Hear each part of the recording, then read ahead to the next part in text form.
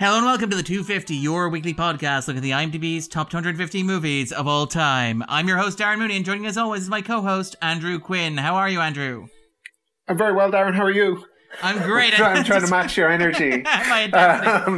No, I've just finished work, but I have a gin and tonic, and I'm ready to clock in. Perfect for the second job. Yeah, podcast. Thank you for the second job. I am very. I don't think I can do what you do, Darren. It's all the cocaine. That's all it is. I think so. Cocaine and sugar, pretty much. It's little known, but. Like, you kind of get to know Darren a little bit and you think you have him sort of figured out. But then you realize, like, your extensive cocaine use. And when I say extensive, it's not just the amount of it, it's the different kinds of it too. Like most people, they kind of get to a kind of cocaine that they care for and they say, this stuff, that's what I want. I consider myself a cocaine connoisseur, apparently, based on what we're doing here. But yes, that's okay. I may collect. Based on what we're doing here, Darren, who is yourself? But yes, so we are discussing a hot new entry on the 250, a new arrival on the list. Now, listeners might wonder how it is possible for a new movie to have made the IMDb's top 250 movies of all time, given that it has been perhaps a rather barren period in terms of major new releases. And the reason for that is... Backlist. That's it, backlist. It's the same with books, actually, in 2020. The backlist has done much better than the front list, comparatively speaking, to other years. Because people were expecting... Nobody's going to read books in 2020 because they're all at home, like connected to devices and stuff. But yeah, I guess is it the same with movies, Darren? I suspect it might be because most of the new entries that we've seen come in have actually been archival titles. And this one in particular, which is Time of the Gypsies, a 1988 or 1990 movie, depending on how you classify it. It is Emir, and I want to get this right because I did actually check the pronunciation. Emir Kusturica's 1988, his third film, Time of the Gypsies. And joining us for this discussion, we have two fantastic guests. We've managed to reassemble our panel of experts on both world cinema and the new Good Boy canon. We have the fantastic Ronan Doyle. How are you, Ronan? I'm very good. I haven't got cocaine, but I've got wine. And gin and tonic. And we also managed to bring back Jason Coyle. How are things? Great. I'm back from the sanatorium after the Scorsese season. Well rested. Perfect. Darren, did you say Ronan has gin and tonic and wine? No, I was saying to match your gin and tonic. You never mix your drinks, Andrew. Okay. I have neither gin and tonic nor wine. It's quite disgusting, actually, the whole lot of it. Like a G&T and W. Would you like to get a gin and tonic or a wine? No, I'm Jay? okay. I can this hold is court. part of the sanatorium post-Scorsese process. Then my body... We can do that thing like they tried to do for work drinks, where they send like a voucher so that you can get wine. Yeah, would you think that'd be great? Send me one of those. I'll take one of those. From your own kitchen. Voucher from anyone. Literally anyone. That's not a bad idea. If any listeners want to send me a voucher, they can. Darren will give you out to the address. It's a good time for me to be asking me that sort of thing. I recently sent a cousin a full Irish breakfast, but he's in San Francisco, so like the full Irish breakfast. I hope he's in the house when it arrives, because it's definitely going to be like bad news for perishables in the hot California sun. And also the shipping was a lot more than the breakfast. Yeah. This is always the way. Yeah. So you can look forward to drinks. No, we're not going to talk about the movie, Darren. We're just going to talk about this. The full Irish breakfast. Yes, so basically when Time of the Gypsies came into the list, I kind of reached out to Ronan, I reached out to Jay, because they are two experts in terms of world cinema. They've talked to us before about Tangerines, which is another Eastern European movie that came into the list. And they obviously talked to us about Capernaum the year before last as well. So we're thrilled to have them back here for this. And actually, when I reached out to them, I remember talking to Ronan in particular, because the director, Emir Kusturica, is basically regarded as one of the giants of Eastern European cinema. In fact, he's actually had a number of films on the list over the years, including Underground, which is one of his most controversial films, and Black Cat, White Cat as well from 1998, which is seen as something of a spiritual companion to this film. So when I mentioned this to Ronan, I actually was curious, how familiar are you with the work of Emir Kusturica? No, I hadn't seen anything. This was the first I'd watched. It's kind of been floating around the peripheries of a big, broad, general list of people I should get to at some point. He's one of the few directors to have won 2 Palme d'Ors, the Cannes Film Festival, over the years. So glad of the opportunity to get that off the list. Yeah. And he won Best Director for this without winning Best Picture, which is remarkable as well. So he's very, very much loved. And obviously he was the chairman of the jury, I think, in 2005 as well. So very much an institution in terms of European filmmaking. But Jay, what about yourself? Is that the other year he won? What is the odds? Nothing to see here. Just excuse me while I go backstage and loop around from the other side to pick up the award, ladies and gentlemen. But Jay, what about yourself? Had you seen any of his films before? I had not. Similar to Ronan, I had missed out. I think access sometimes is a little trickier for some of the filmmakers, particularly their earlier work, as opposed to the... Not for you, Jay. Yes, indeed. What are you implying, Andrew? Even with Andrew's implying, it's going to be tricky. A little bit woo, a little bit wow. I got a movie at the back of a truck, but access can be tricky, even for Palme d'Or winners. They don't turn up that often on streaming services either, like even the art house ones. Yeah, that wouldn't be as familiar as like Michael Haneke or whatever. Those kind of filmmakers that tend to get all their films kind of handily enough. So not many. I just haven't got around to them, to be honest. There's all the films still to watch. Yeah, and it is worth singling out like why Time of the Gypsies is more accessible, because if you're in America, it's available on Movies Anywhere, which is the Disney streaming service, but also on Vudu, on Google Play, on iTunes, wherever. If you're here in Ireland, it's readily available on Google Play as well. And the reason for that is because it was actually produced by Columbia Pictures, an American company. Yes, it was during the reign of David Putnam, the short and terrible reign of David Putnam, if you were a Columbia Pictures shareholder, but a very... Or if you're a lame May. But yeah, I suppose that's probably fair as well, to be fair. For Ishtar. But I mean, to be fair, he gave her the money for Ishtar. It's more that like what happened at the other end. It was given to her before he took over, and he had a feud with Ronan Beatty, and that basically kiboshed that film. All right. But yes, so Putnam basically had invested in a large number. He's very fond of foreign films. War of the Buttons is another one of his pet projects. I want to know more about Ishtar and Warren Beatty. Putnam, and it's like, are we gonna like stop for a moment to defame some people? I love to defame people, like me. I have a long and proud history of it.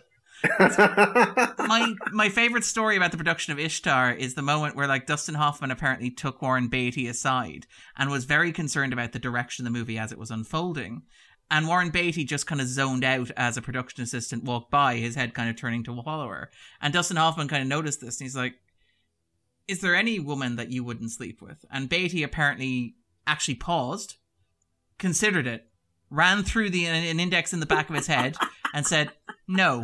And that was apparently the kind of the sum total of Dustin Hoffman and Warren Beatty's professional relationship working on that particular movie. But yeah, no, so basically Time of the Gypsies was a production from Columbia Pictures. It was basically produced under that reign that also included curiosities like Ed Harris starring as a Polish secret police agent in To Kill a Priest, and Griffiths Dunn as a man with a talking penis in German filmmaker Doris Dory's Me and Him.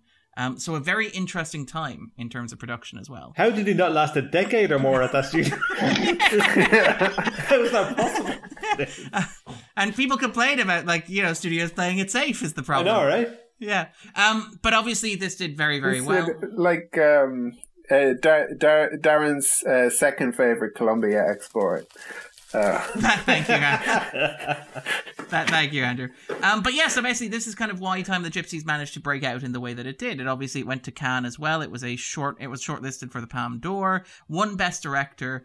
Was one of the entries for the Academy Awards for foreign film. It didn't make the shortlist in the end, but it garnered a great deal of attention, a great deal of praise. Jean-Paul Gaultier is a huge fan of the film, listing it as one of his key influences. Sorry, yeah, it is a bit of a tangent, a bit of a... yeah. What about, did Hugo Boss weigh in? Yeah, he's your man with the sailor on the bottle, isn't he? And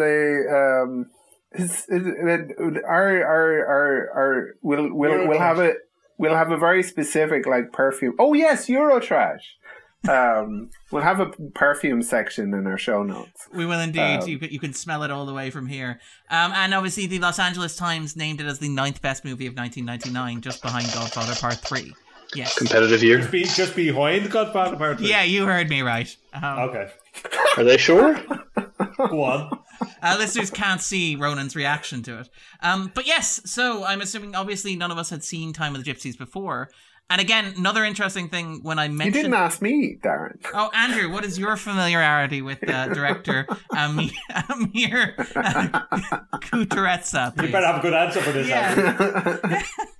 Well, Darren, he's kind of one of the list of former Yugoslav directors that I was looking to kind of get to. Just hadn't hit him yet. See, I was going by alphabetical order. And his name, of course, being what it is. What is his name, Andrew? Yeah, what is his name? I know his name. I know his name. Yeah, of course. Of course I know his name. One of the great Yugoslav names. Yeah. But yes, so when I mentioned the film to Ronan and to Jay separately, I also got the exact same response, which was, you mean the 4.5-hour version, right? Because apparently hung up. Yes, that was the point at which there was just dead air either end. Yes, so just in case listeners are curious, there is the 2-hour 20-minute theatrical cut of the movie, but he also recut it for I think local Yugoslavian television, but also for Russian television, with a 5-hour long miniseries, basically. The miniseries will continue until morale improves. Do we? Sorry, I don't know if this is a bit premature, but it felt like when I heard that and then saw the movie, I wasn't surprised that it was a miniseries. Did anyone feel like it had that sort of sense of a miniseries where there's kind of edit points almost where you feel like oh, this is where the credits will appear.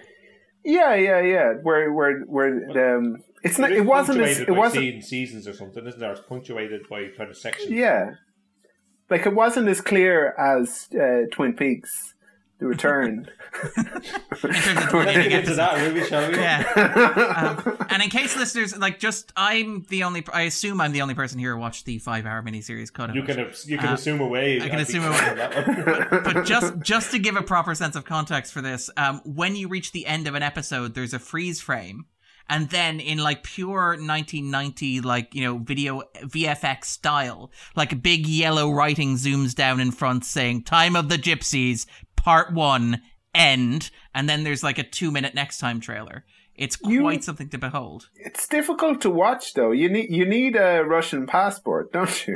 In order to see it. Yeah, you were able to secure one of those. The only DVD I could find was a Russian copy, actually, yes, which was interesting as well of itself. So yes, but we all watched the 2-hour, 20-minute version. So before we jump in, before we ask any questions, just initial impressions. So without any spoilers, without any takeaways, Ronan, Jay, was this worth the wait? Was this worth seeking out? Was this a film that you're glad you've seen? That sort of stuff. What was your first impression of it, just broadly? Yeah, I quite enjoyed it. I think Andrew made a good point there about being able to clearly see where you might have had cuts for a miniseries. I think that's, for me, I got a similar impression, not necessarily around it maybe, being capable of being expanded to a miniseries. My first impression was just that, God, there's a lot of story here, isn't there? A lot of characters around the peripheries, loads of different things happening, not all of which I could always keep up with. It's really quite a frantic, frenetic world that it all takes place within. And I did enjoy getting a little bit lost in it, and literally lost at times. I couldn't entirely keep pace with everything, which is, for me, part of the charm. It was also frustrating at times, and I'm not sure I would have liked to see quite as much as you did, Darren. The 2 hours 20 was enough for me. But I did like this world. Ah, cool. And Jay, what about yourself? What were your kind of initial impressions? I honestly, the first 10 minutes, I think I kind of sunk into the sofa going, oh crap, it was about 2 hours and 10 minutes of this. And then it kind of clicked with me pretty quickly after that. And I found it kind of, in a weird way, sort of drifting by me at points, and also kind of really commanding my attention at points.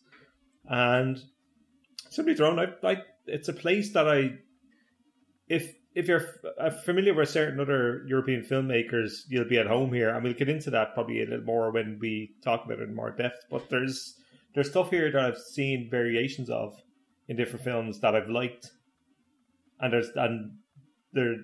how it's put together in that way, and how it's shot, and how it's staged, and all the rest of it, that really, really impressed me, and kind of made up for certain shortcomings and issues that I had with it. And yeah, so overall, I think I liked it. When you say like the elements that you've seen elsewhere, are we talking about films like that perhaps afterwards have taken cues from it, or is it just like a general that European style of filmmaking? Yeah, I think there's elements of Bellatar here. I think there's elements of Roy Andersson here, specifically, in this kind of almost theatrical staging of particular sequences.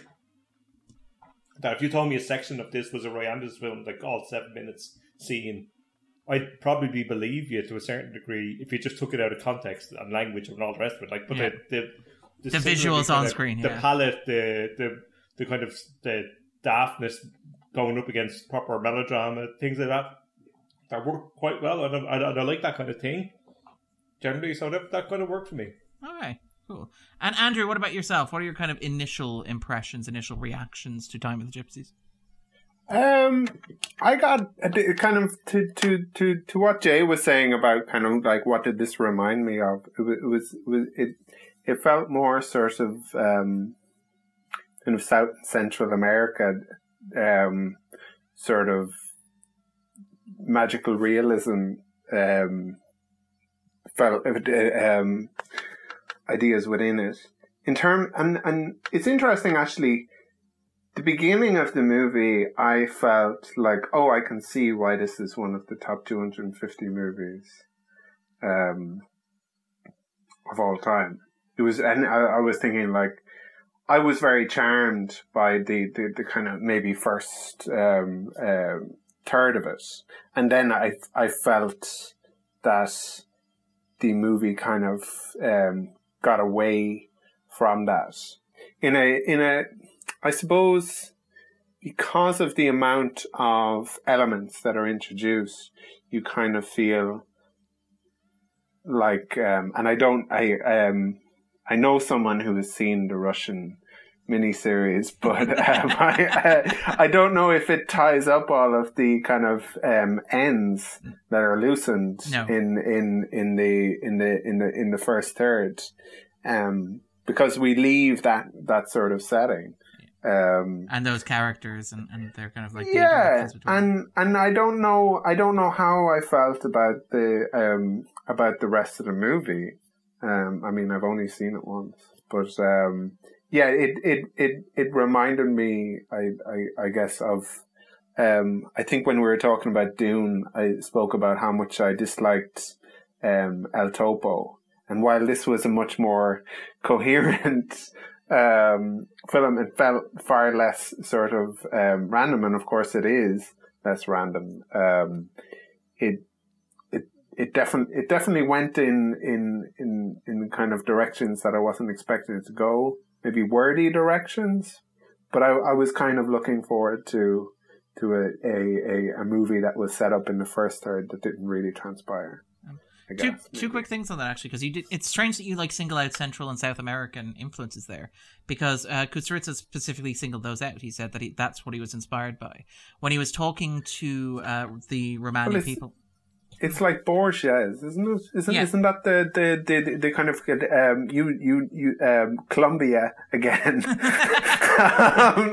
My third favorite Colombian export, apparently. Yeah, magical realism. Anyone who's seen Narcos knows that magical realism was invented in Colombia. But also it was inspired by, he singles out Gabriel Garcia Marquez as well as an influence on That's who I was thinking of. Marquez, I beg your pardon. Yeah, and kind of said that when he talked to Romanis, it was that idea of kind of moving between reality and illusion that he associated with that, and that's why he kind of incorporated that style. And interesting enough, we'll probably talk about the Spore Zone. I would kind of agree with you there in terms of the transition between the first and second thirds. And I feel like I perhaps spoiled the experience for myself by watching the miniseries first, where the first third of the movie is basically the first 2/5 of the miniseries. So you spend 2 whole hour-long episodes in that first third, and then it takes a pivot and it moves in the direction that it does. And it feels like a much stranger, suddener shift when you move away. And I think, to be honest, that's probably because, and when Kusturica talked about this, he said, like, one of the things about filming it was he actually used Romani performers. Outside of the actual title character, most of the Romani characters in the movie are actually played by Romani actors. And they would actually do...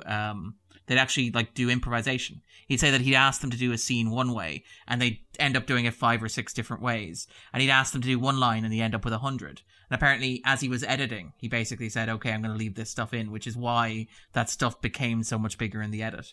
But yeah, no, I would agree with Andrew in terms of that kind of assessment of it as well.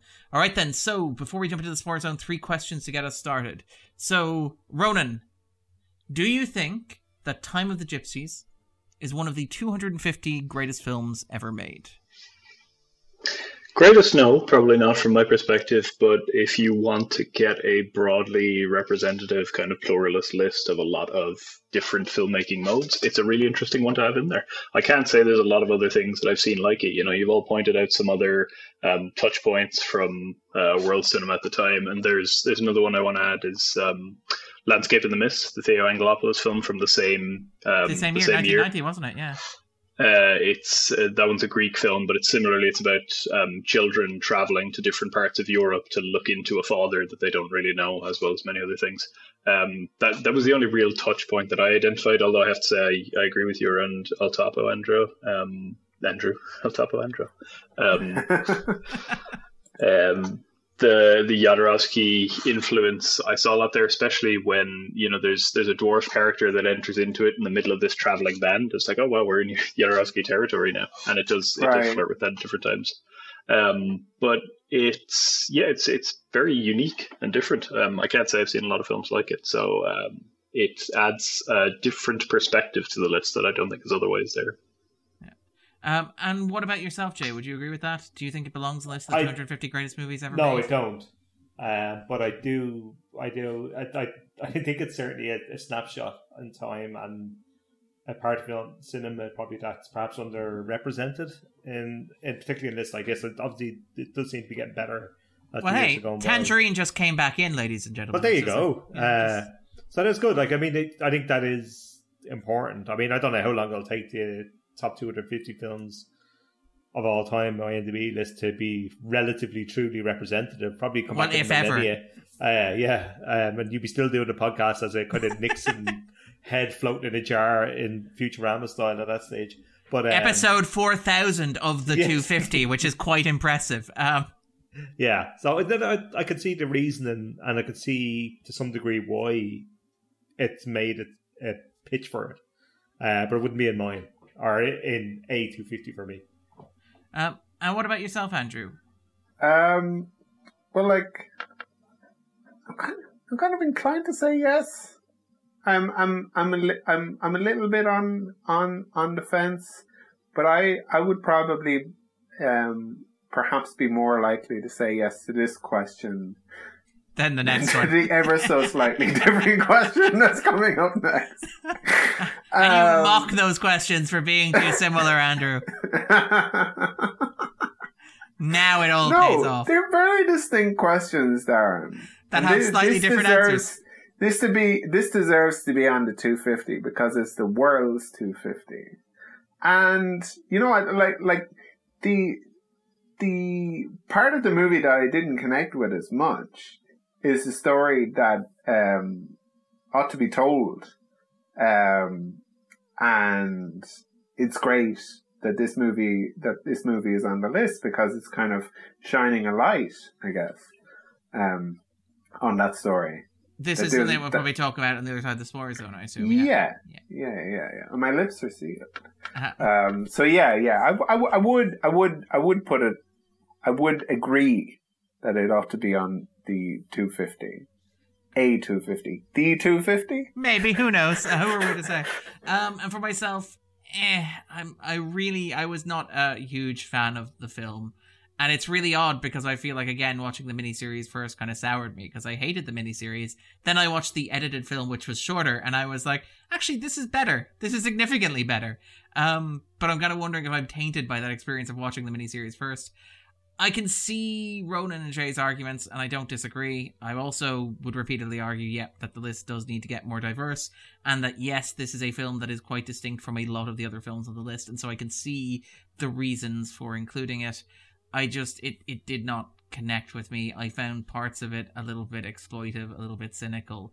I found there were parts of it that I didn't connect with, parts of it that I felt were quite cliche in a way that I associate, not necessarily with European films, but films perhaps about social issues, about marginalized communities that I think are worth unpacking, but I'm not entirely sure are worth raising as, one of the best films of all time.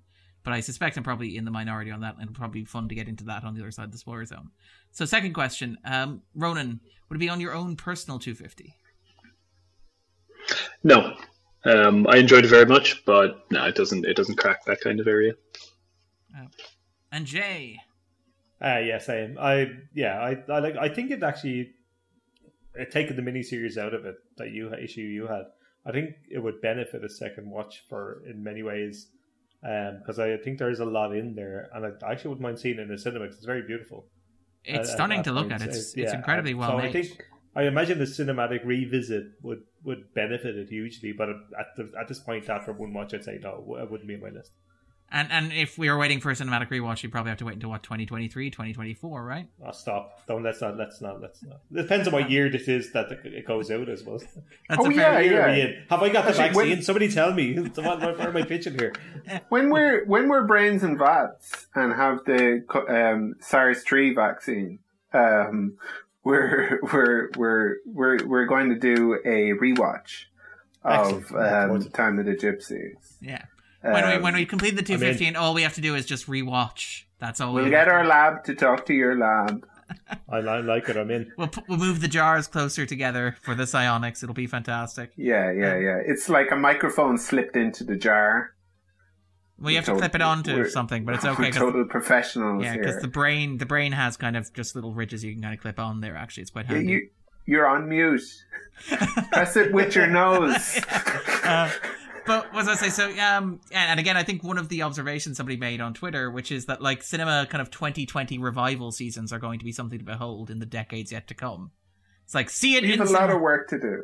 Yeah, for the first time. All right then, and then what about yourself, Andrew? Would it be on your own personal 250? Absolutely not. Like hell no. Because like I enjoyed it and I liked it, but. There was a lot of, I felt a lot of jewellery discussed. You've talked about before. You don't like tackiness. Yeah. I think I've talked about that in relation to a few movies. It doesn't come up all the time. I remember Casino being quite big on this, if I remember correctly. Yeah, and I think there was also, was it Lagan? Had some of that as well. Yes, had some chains, yes. It had some chains like dangling in people's faces with like blood on them and stuff. And it's get those like it. This is so hyper specific, Andrew. It's very very hyper specific, but it's like if you want it to be on my 250, you can't be doing that. You can't be doing It's a simple agreement. Yeah, listeners don't know how close Lagan made it. Given that Andrew's first reaction after he finished watching was, "Let's move the table out of the way and wrestle in the sitting room." After the movie ended. No, sorry. Oh, that's Dangal. Sorry, that's Dangal. That's Dangal. Apologies. Yeah. We didn't play cricket after Lagan. That's correct. No, yeah. Right. But yeah, no, not for me, and also because of, I guess, how sort of all over the place it was. It didn't feel as kind of artful in its assembly, I guess. And it needs you kind of want a movie to be perfect if it's going to be on your own person. I like that. List. I like that. It's like on the regular 250. It's just like that's for regular people. That's for players. Yeah, for my list. Yeah. GRP, baby. Because you aspire for there to be a list of 250 perfect movies that would, of course, include Jaws. Yeah.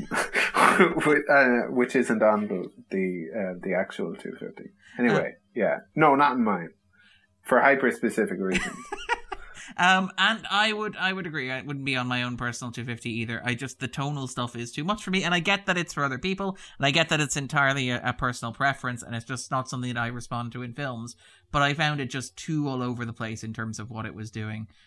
There's a place, anyway, there's a point at which a magical, whimsical space becomes anyway, never mind. We'll talk about that in a moment later on. All right, then, and final question. So if listeners have not watched this movie already, so if they haven't seen the movie or miniseries Time of the Gypsies, would you recommend that they pause the podcast and go out and watch it? And let's just put a bonus twist on there as well. Are you at all curious about seeing the 5-hour miniseries, Ronan? Not right now. Maybe at some point in the future when it comes to a rewatch. Like I said, I liked it, but I found it quite intense at points. So I would generally put a lengthy enough cushion between a film like this and myself for a second viewing, and especially if it's going to be a longer one. And given what you were saying about it, that you liked it less. As to the recommendation, I mean, in fairness, if you're tuning into a podcast about this film, you might as well watch it. That's fair. That is a very fair point. It does render the question kind of redundant. But yes, what about yourself, Jay? I would recommend it, actually. I think it's an experience, and even if you don't like it, I think there's a lot in here worth seeing. And if you're interested in cinema and you're interested in world cinema, I think there's plenty here you'll get from it, even if it doesn't quite work for you in lots of other ways. Because I think there's talent on show. As if you looked at a filmmaker and you saw there's something there, something very clearly there, and I think it's worth in that regard, regardless of it. Yeah, you can see why Kusturica is kind of seen in the way that he is. As, you can see why he's a Cannes favourite as well. There's a certain selection and cohort of filmmakers that roll around every year that get, no matter what they make, get thrown into the official competition. That you can put dogs on the screen and it'll get in. But I'm not suggesting that's here, but I do think there are Cannes darlings, as we know, every year that will be populated if they have a new film out, and he's one of them. And I'd be curious to see his other films in that regard to see if they stand up. Well, I mean, there's just a great degree of kind of craft on display as well. Like, he's a very, very good visual storyteller in terms of mechanics as well, and we'll probably talk about that when we get in the spoiler zone. And Andrew, what about yourself? Would you recommend that listeners pause the podcast, go out and watch Time of the Gypsies? And are you waiting for the 5-hour Russian DVD miniseries cut? Well, I don't know if I'll die before the brain in vat sun stage dies. Okay. And we have to migrate to other planets, and some media might be lost. So I might miss this. I might not. But I'll probably look back and think kind of remember when I had a podcast. Listen to it again and think, oh yeah, I didn't see that Russian miniseries. I'm also wondering about how many times we've recommended people not watch the movie. And it's kind of like the sunk costs sort of thing. It's like, right now, you've only listened to so much of a podcast. Yeah. Stop it now. Don't listen to the rest of it. Don't watch the movie. We already have your listen for our metrics. It's okay. Yeah. No, I would recommend people watch it. As I said, I thought it was charming. I thought it was important. I thought it sounded great, looked great. There were some great performances, both from I think you said one kind of Davor Dubovic, and apologies if I mangled his name. Yeah. And but I think more especially from the Roma actors. The grandmother in particular, that was terrific. Yeah. But I just kind of enjoyed them. And I felt like a lot of the, it's difficult to tell what's improv and what's not, but that is, it felt kind of authentic, especially, as I say, in that first part. yeah, so I'd recommend people watch it. Check it out. See, yeah, because if you don't watch it, you can't listen to the rest of the podcast. You can. You'd probably be a little bit lost. I imagine without context, the rest of this podcast would be very, very interesting. I mean, it's a really good movie, but it's not nearly as good as our podcast. Clearly. Like, it's our podcast is the dessert that you get to. And don't look out for the 5-hour cut of this podcast as well. We're approaching, which is there. Coming. It is worth actually saying. I'm sorry. We did have an 18-hour long. We did have an 18-hour. I remember that. Yeah. Well, and Jay did help us partake in that 18-hour. I did help you eat those cherry pies. God bless them. And the 26 hours we spent talking about Scorsese as well, actually. Yes. Eat those cherry pies. Not a euphemism. Not a euphemism. No. All right. So, it's also worth singling out there, you mentioned the grandmother. She's played by Ljubica Adzovic, who has the rare actor with the 100% IMDb 250 hit ratio. In that both of the movies she's appeared in have been on the 250 at one point or another.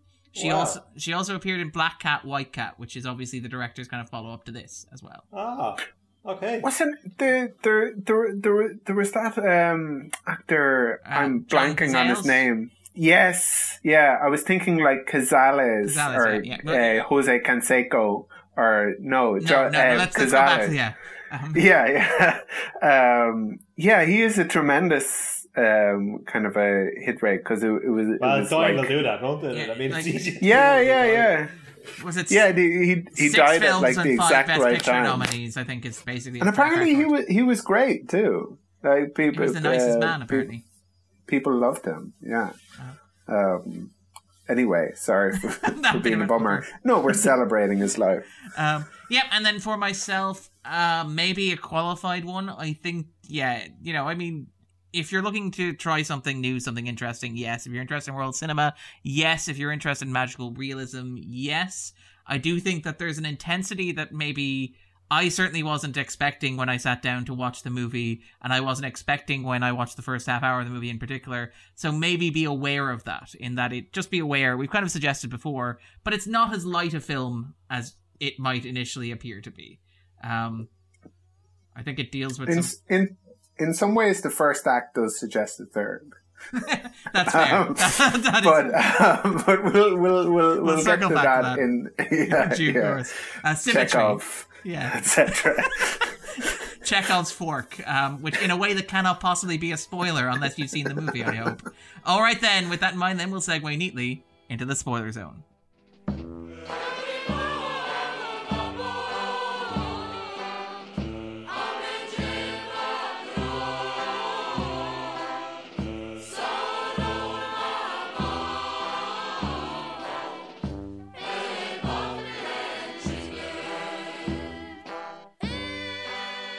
Spoiler zone!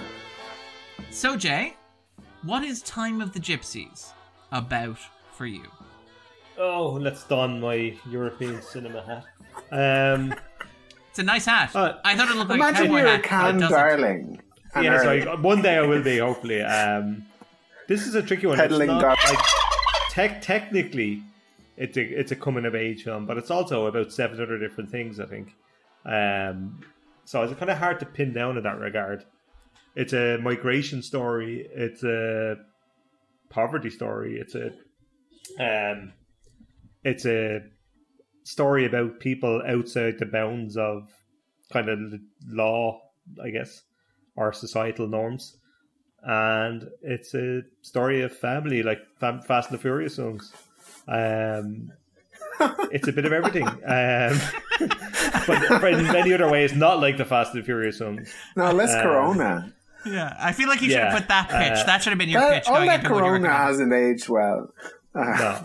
But, like, ultimately, I suppose it's about kind of coming of age and figuring out that the world you thought was X is kind of Y, or the realization of that, of same, but with a lot more thrown in. In terms of kind of unpacking it, actually, because this is kind of, I think Andrew alluded to it being an important film. The film was famously inspired by an article that Kusturica read, basically about Yugoslav gypsies or Romana kind of smuggling children across the borders into Italy to beg. And basically there was an arrest. And his argument, he read that article and he was like, actually, I could make a movie out of this. So it is kind of, it's very much inspired by... dollar signs. Yeah. Get that 500 million at the box office. Yeah. I hear Colombia is under new management. that Rube Putnam will put up 100 million. Yeah. It was like, so 9 months of filming. And a half year of editing on this, by the way. So 6 months of editing on this. I would not be surprised by that. Yeah. But apparently the total budget was only $1.2 million. Well, they went a little further, I imagine, where they were filming. Yeah. They're filming outside Skopje, Macedonia. These weren't New York sets, like. Yeah. 50,000 extras involved. Wow. Yeah. Dude, is it like a thing where... Do you remember, Darren, when we were in school and they would have the talent show each year? We would all kind of, some people, like, our friend Kieran would write a play, and there would be like, some people would have non-speaking roles where they would just kind of, to get out of schoolwork. Yeah, in order to get out of schoolwork. So like you had to rehearse for it, you had to put it on, you had to like do all this stuff. Exactly. How many of the extras were actually in the movie, and how much of them were just getting paid? Like, but yeah, no, I'm actually kind of curious when you look at the 1.2 million budget and you see 50,000 extras employed. You're like, I wonder, yes, how many of them were actually getting paid, and how many of them just happened to be in the background of the shot when he was filming stuff. But yeah, no, it is. Colombia was like, 50,000 extras. Okay. It's find out. That's it. This is going to be the biggest. I look forward to that war scene. Well, yeah, because the big showcase scene is a dream sequence. It's the sequence that appears on the poster. It's not even something that actually happens in actuality. But I mean, I think one of the interesting things about the film, and it's something I think Jay and Ronan both suggest, I think Andrew suggests as well with the magical realism, is the way in which it blurs the boundaries between what's real and what's not. That's kind of interesting how the movie does that with its imagery and kind of iconography, where you have characters frequently like seeing things floating outside of windows. You have like a central plot element, which we should probably talk about, which is completely insane, which is the fact that the main character is also a telekinetic. Yeah, it's Chekhov's telekinesis. How insane is it, though, really? Kind of, and I think it depends on, like, I think a lot of people... Have you been listening to those old science podcasts? A lot of people have these sorts of... abilities? No, these sorts of stories where it's just like, okay, I'm a physicalist, I believe in science and that the kind of everything makes sense, but there was this one thing that happened one time and I have no explanation for it. And like, I remember in school, I thought that one of the people that we were in school with were a vampire. And we kind of spoke about this a lot. And not like Armie Hammer, but have you heard that Armie Hammer's a vampire? He's a cannibal, isn't he? I thought he was a cannibal. Is it? I think he said like I'm a 100% vampire. Oh, okay. He did also say that he wanted to bite her beating heart, if I remember correctly, or like hold it in his hands. Okay. Anyway, when is this coming out? Armie Hammer's lawyers are standing by. He has yet to respond. As of time of this recording, he hasn't yet confirmed all. Yeah. But yeah, sorry, Andrew. Sorry. No, but I think for me anyway, that's something that kind of works about magical realism that doesn't work about, for me, with pure fantasy. You know, that the sense that there is something otherworldly, but like within this world, that it's just, yeah. Sorry. It's taken wholly for granted, right? Yeah. In the same way that it's just something that's said out at the start that this family is poor. It's also that this family is telekinetic. And yeah, fine, let's proceed in a wholly realist mode from there. This is just part of the world. Get over it. I think also, I think the film, magical realism, for it to do its thing, the film has to kind of set up a certain way. Like, it has to feel that this is not the natural order of things as opposed to anything else. Mm-hmm. And a successful version of that means that you won't bat an eyelid at wherever the thing is. And that I think that does it well here. I think it's an otherworldly experience initially, anyway. But, like, does anyone else feel that kind of these sorts of stories sort of posit not just the fiction of this, but that this is a sort of an interesting reality? Because it's a perception of a gift as well. Like the idea that people who will have passed things down for a long, long time. That people that go back, and there's things and superstitions and beliefs and abilities and all that. I think that's present here, and I think that's what gives it a weight in the context of, and it's very much about the community that they're making the film about. It's very specific to that kind of thing. And I think that works well here. I think it's both based in reality and the magical realism. I mean, basically all he can do is just move cans around for most of it. I mean, to be fair, at the climax he can do something very at the climax it comes very particularly in handy. Yeah, but I felt like the climax was a little bit unfulfilling. That like because there was this kind of idea at the beginning that, like, oh, he's useless. All he can do is move cans and forks around. And I was thinking, he's going to find some very specific use for that. Yeah. A situation where only that will help him. Yeah. Where if you were a normal person, you'd be like, I really wish I had the ability to telekinetically move a fork right now. I mean, maybe it's a less interesting movie where he becomes very wealthy because of his ability to move metal around. But that's also most X-Men movies. I gotta be honest, I'd do well with that ability. I think it's a pretty good ability to be able to move cutlery into people's necks. Like, I think I'd do okay with that ability. I'd be fine with it. I love that Jay honed in on. Jay honed in on, like, it's not just moving cutlery. The end goal is to get it into somebody's neck. It's like, that's the culmination. I mean, if you can move cutlery with your mind, what else would you be doing with it? I mean, honestly, God. Well, you would be treating people who are choking. You would be. You'd be like, this person, I'd be cutting up somebody's dinner for them, I suppose. Without using my hands. I could do that. I mean, what I kind of admire about it is the fact that it is so arguably non-plot specific, in that, like, you could do the climax of the movie and just have him use a gun instead, for example, and it would work just as well. But the element of, like, having him be able to move stuff as that, as you point out, the idea of a gift, the idea of something passed down, the idea of something that makes him special.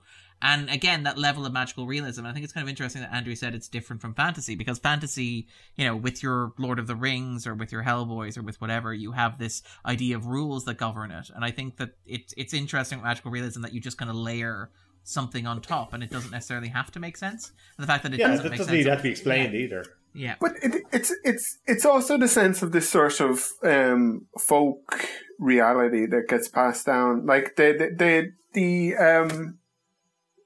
like, I remember from my uncle hearing stories basically about holes that you would fall into. There would be a person out walking in the field, fall into a hole and would appear in a different place. And and they had names for these holes. And I remember thinking, kind of, because as a child I was really into kind of science and physics and stuff, and in those kind of books, and I was thinking there must be like a physical explanation for those things, but never once kind of questioned whether it actually happened. You know what I mean? And there are these other sort of like folk stories, like I have another uncle who has a cure, like doesn't use the cure, but because of like specifics of his birth, he's able to cure back problems. And another uncle, I have so many uncles who went to a woman who had like a cure for I think it was colitis. who you basically go to this person and they seemingly cure you. And like there's all of these kind of examples, but that people will swear by, and they express it in terms where it's like, oh, you'll never believe what these people believe. It's like, this is actually kind of, this is just a fact of life. Almost. Yeah. On your Holes thing, there's a great film called The Navigator by Vincent Ward about a 14th century plague village in England where they tunnel through the ground and come out in 20th century New Zealand. It's terrific. And well worth a watch. I think you get a kick out of it. I think people want to kind of believe in those worlds because they've been so sort of abandoned. Like I feel like there is some sort of spiritual anxiety that we have just lost the connection, you know, with things that don't kind of match up to our worldview. I don't know. I think you'd a really interesting phrase on this there, Andrew, that you won't believe what these people believe. Right. Yeah. Part of the fabric of these people's lives, and something that they don't question as much as they question any other aspect of their life. It really brings us into the world that we're not sitting around looking at it going, this is very weird. Film just expects us to get on with it and recognize that this is part of their lived experience and it's part of what they need the world to be. I also think there's an element of, once you're outside of man's laws, you're in the realm of God's laws, which is a whole other thing, and that is much more old and much more kind of mysterious, maybe. Yeah, because they're clearly not in the man's law of the world in any way, shape, or form. And I think you're definitely onto something, Jay, because the like in terms of kind of what does this movie mean. For me, it was very sort of theistic. It was like kind of God gives. Well, it opens with that discussion. Away. Yeah, it opens with that kind of man talking to the camera about the idea of kind of like what's been taken away in God and stuff. And then you have Mirzan talking as well about making a deal with God and how God never looks out for the gypsies and just do one thing for the gypsies. And even and again, I probably won't reference the 5-hour cut too much, but the closing scene of the 5-hour cut bookends that. Because after Mirzan wanders away, like he does at the end of the theatrical cut, he wanders to a church where he finds a fallen crucifix. And he basically says, hey, if I help you, will you help me? And then just wanders off. Because there is very much that theme of like, does God care for the gypsies? Does God care for these people that we're watching? Does God look over these people? That sort of thing, I think, runs through it. And it feels like a kind of a meditation on faith as well. Kind of like, and not just faith in God and in the kind of laws laid down supposedly by God, but faith in people. I'd agree. It's kind of community. Yeah. That if you stop trusting people and believing in people, that God kind of turns his back. Yeah. Well, isn't there that line where the grandmother kind of says to Perhan, you know, why don't you believe it's your son? And it's like, once I started lying to myself, I didn't believe anybody. I don't believe anybody. Yeah. Yeah. Exactly. That kind of idea there. I mean, this is something that I'm curious about, and I suspect I'm in the minority on this podcast, but I kind of wonder, in terms of portrayals of the Romani people, in terms of like portrayals of kind of the gypsy community, is it a bit much that they have magical powers? Is the gypsy with magical powers kind of a cliche? Does it seem? I know that the fact that they're using actual gypsy actors and the fact that they're actually that it was actually shot using Romani language as well. Yeah. I mean, I think, to be honest with you, Darren, I think if this was made in 2020, I think that's a fair argument to a certain degree. I think in the late 80s or whatever, sort of 88, yeah. I think it was a different time, and that different time doesn't just excuse everything. It's not a blanket kind of cover-all. But I think those stories were still, like, to even have the story being told from that perspective was quite rare.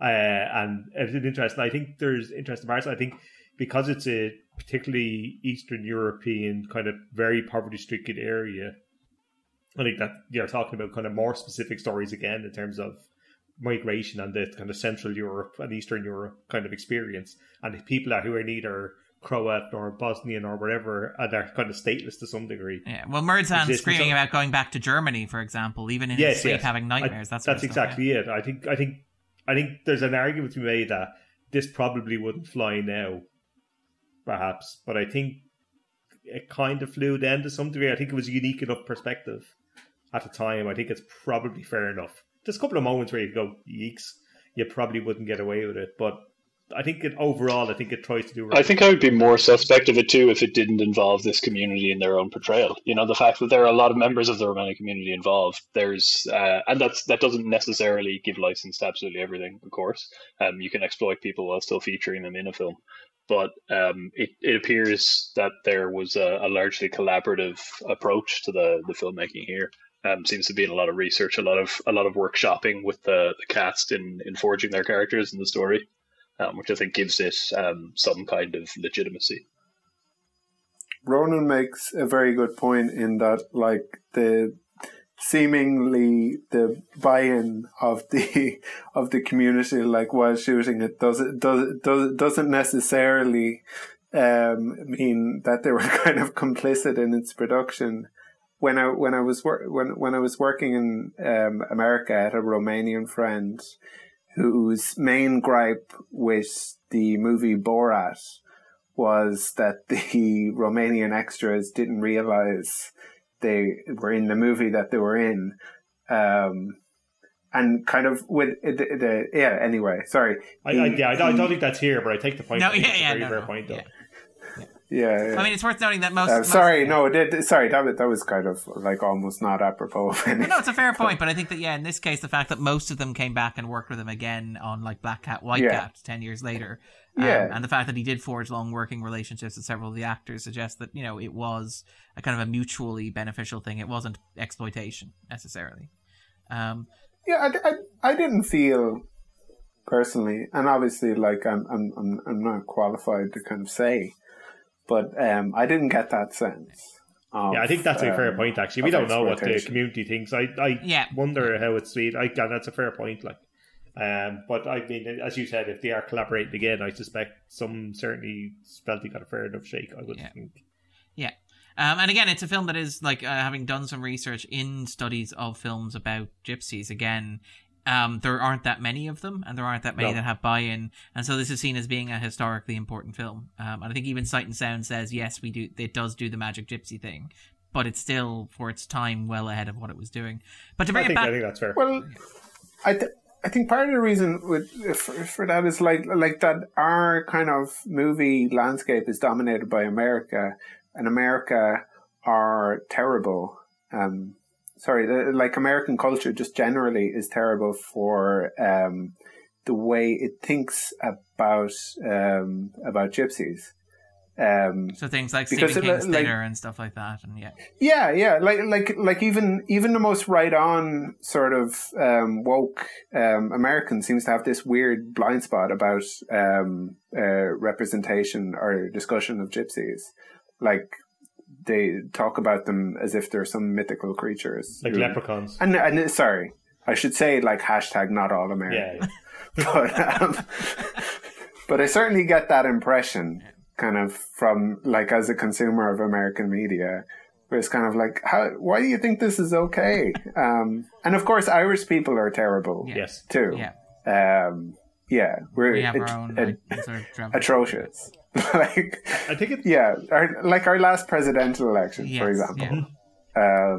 I do think it's worth looking at it in terms of initially when I was watching it, I was thinking like at the kind of poverty and the animals and all the rest of it. You start thinking, Jesus, the representation can be a bit much. But then I was thinking like a decade later, nearly, I think the EastEnders in Ireland episode, which essentially did the same thing in 1997, I think 1998, and it was probably worse in a lot of ways because we are supposed to be quote unquote Western Celtic tiger Ireland, and it was like drunken farmhands carrying cows into the field kind of thing. It was just absurd. But a lot of this kind of stuff does happen in terms of representation, and I wouldn't be able to. I suppose I'm not qualified to say whether it's over the top or not, or otherwise, to be quite honest. But I did pop into my head the EastEnders episode as I watched it, like, oh, good Lord. Where does it fall in the Blackie O'Connor kind of like he's obviously like the best representation that you can have of I think Glenroe did an okay job. I wonder if I could watch it now. And all seasons are streaming on Netflix, Andrew. Yeah. It felt, There's your lockdown binge. Yeah. They really should have it. It's amazing the way they don't, but anyway. I felt like there was a lot of nobility to his character. That kind of, the generation that I was born in didn't really kind of appreciate the place in society that the traveling community had. Whereas like my grandmother's generation, the kind who might have watched Glenroe, had experience of, tinkers coming to the house and fixing things. Yeah. Basically. Where they were a part of the community. Whereas it feels now in our, anyway, sorry. That's I don't know if that's how relevant that is to the movie. But I will actually point out that this was the same year that Star Trek: The Next Generation did the Irish come on board and make Putchine in the Replicator episode. So America. I was so proud. We were. That was a big moment for us. But actually, to come back to something that Jay said, which I find interesting, because it is something that plays through the film. That's probably a nice segue into talking about like the other act, the second act of the film, so to speak. But it's this idea of like trans culture. It's this idea of being kind of itinerant in the sense of being moving around and not having a home and being kind of wandering, which obviously is historically associated with the Romani people. But apparently it's also something that plays through Kusturica's other films. So, for example, his first film was the oddball Sarajevo love story, Do You Remember Dolly Bell, which had to go to Venice in order to get success. And then there was like... Great title. My Father Was Away on Business, which was actually his first collaboration with the actor who plays Perhan here, and that was the one that was the one which won the Palme d'Or at Cannes as well. But basically, throughout this, there's this constant theme of having to move around, having to wander, having to go. Even this is, even though it's a Yugoslavian production, it is still like shot largely in Italy. It still features dialogue in Italian. It still follows characters as they cross borders and are without homes. And that's kind of, it's interesting to kind of have that in terms of European cinema, because again, around about this time, you would have had, say, Wim Wenders in Germany, for example, would have had his own thing going on. Russian cinema was very firmly doing its own thing. French cinema and British cinema were very firmly their own things. But it's kind of interesting that you have Eastern Europe towards the end of the Cold War, this idea of just movement, of being everywhere, of being, I don't know if you could call it stateless, if that's fair, but that kind of sense of movement, perhaps. But we're moving into we're only a couple of years away from the Yugoslav war as well. So yes, well, we're going to have to talk about that, unfortunately. Yeah, absolutely. As I don't know how much Ronan and Jade know about, or Andrew. Sorry, I shouldn't cut Andrew out of this. I don't know how much Andrew knows about Emir Kusturica as a filmmaker and his legacy. But we may have to circle back to that in a moment. But sorry to cut you off, Jay. No, good. But no, I agree. I think it's an important part of the film. I think seeing people in Italy almost transplanted from a place that's very different than Milan, say, in the churches, and they wander past it, and it almost looks alien, and the camera is alien in these cities. Like, and people go by, the people begging aren't seen as a kind of standard, kind of worldwide thing that happens quite a bit. I think it adds a layer of poignancy without really trying for that. Even though, there's a hustle going on here, but the hustle is the hustle. That's just how it is when you're outside of the kind of societal state, and the people in the cities who see or don't see Romanian people or Romani people living there or working there or existing there.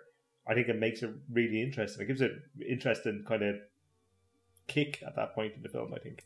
Yeah, because I mean, even the way the camera works, like when you have people begging, a lot of times you hear them begging off screen before you see them. Yes. I'm thinking, for example, of Perhan wandering through Rome, finding the kind of Romani beggar and wandering over to her, and there is that sense of invisibility to it all. But sorry, what about yourself, Ronan? What do you think in terms of that kind of transnational? Yeah, I think I'd agree with Jay. There's something really interesting happens once you get that section where you do move to Italy and you see exactly against the backdrop of the cathedral in Milan.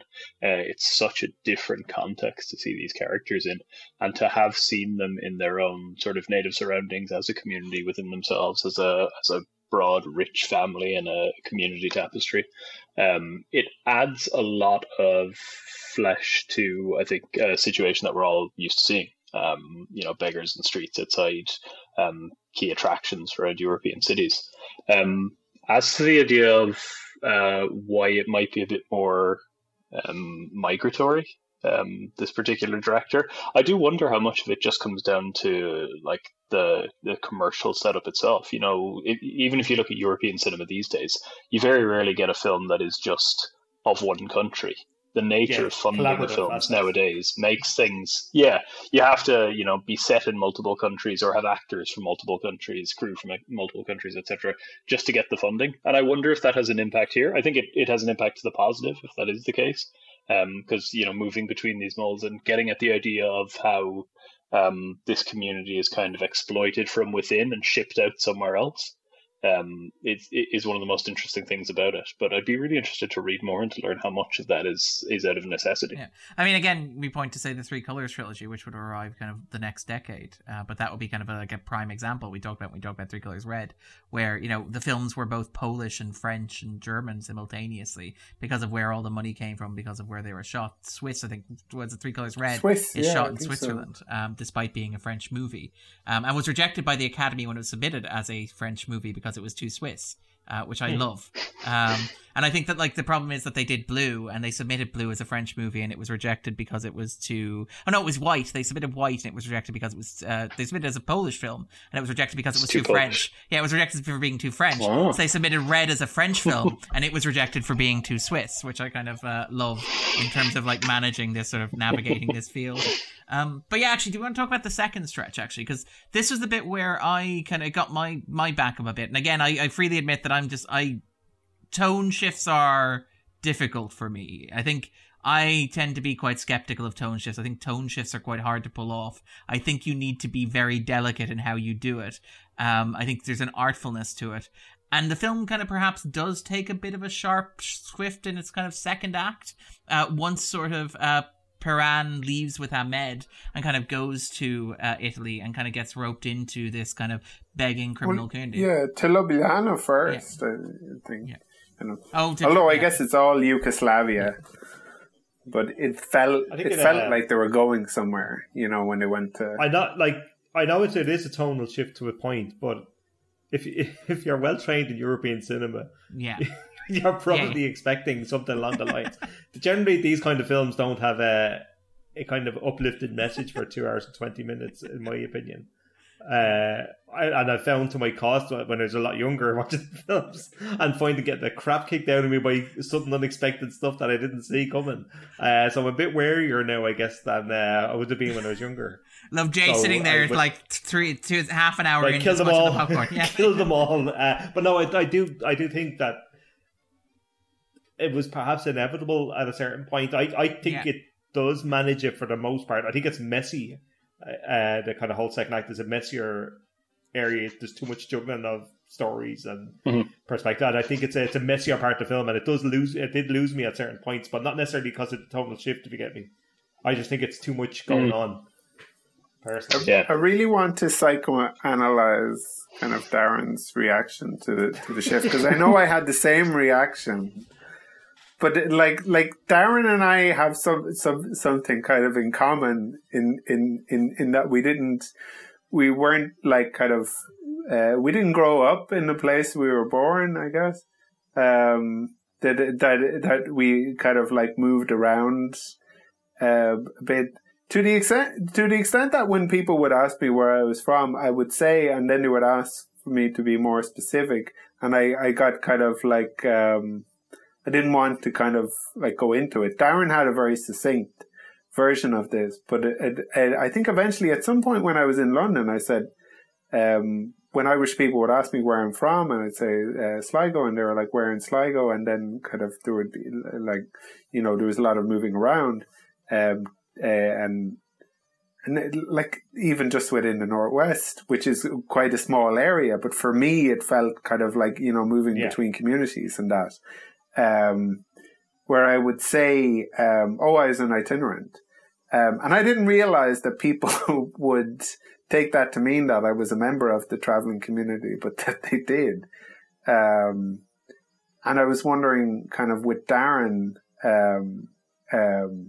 I believe with yourself, Jay, you're kind of Dublin born and bred, yes. right? Yeah. Very and Ronan? Cork. Pure Cork. Cork as it gets. As if you had to ask, like.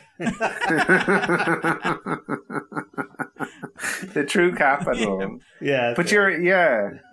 But like how kind of, obviously like not to take the, like, is it wrong to kind of generalize the kind of, because there's ways in which specific stories about specific communities can connect with for sure, with people in and that kind of lack of base or base of can affect in very different ways. I can tell you the kind of moments that it lost me, and because it's moments rather than like content or kind of like developments.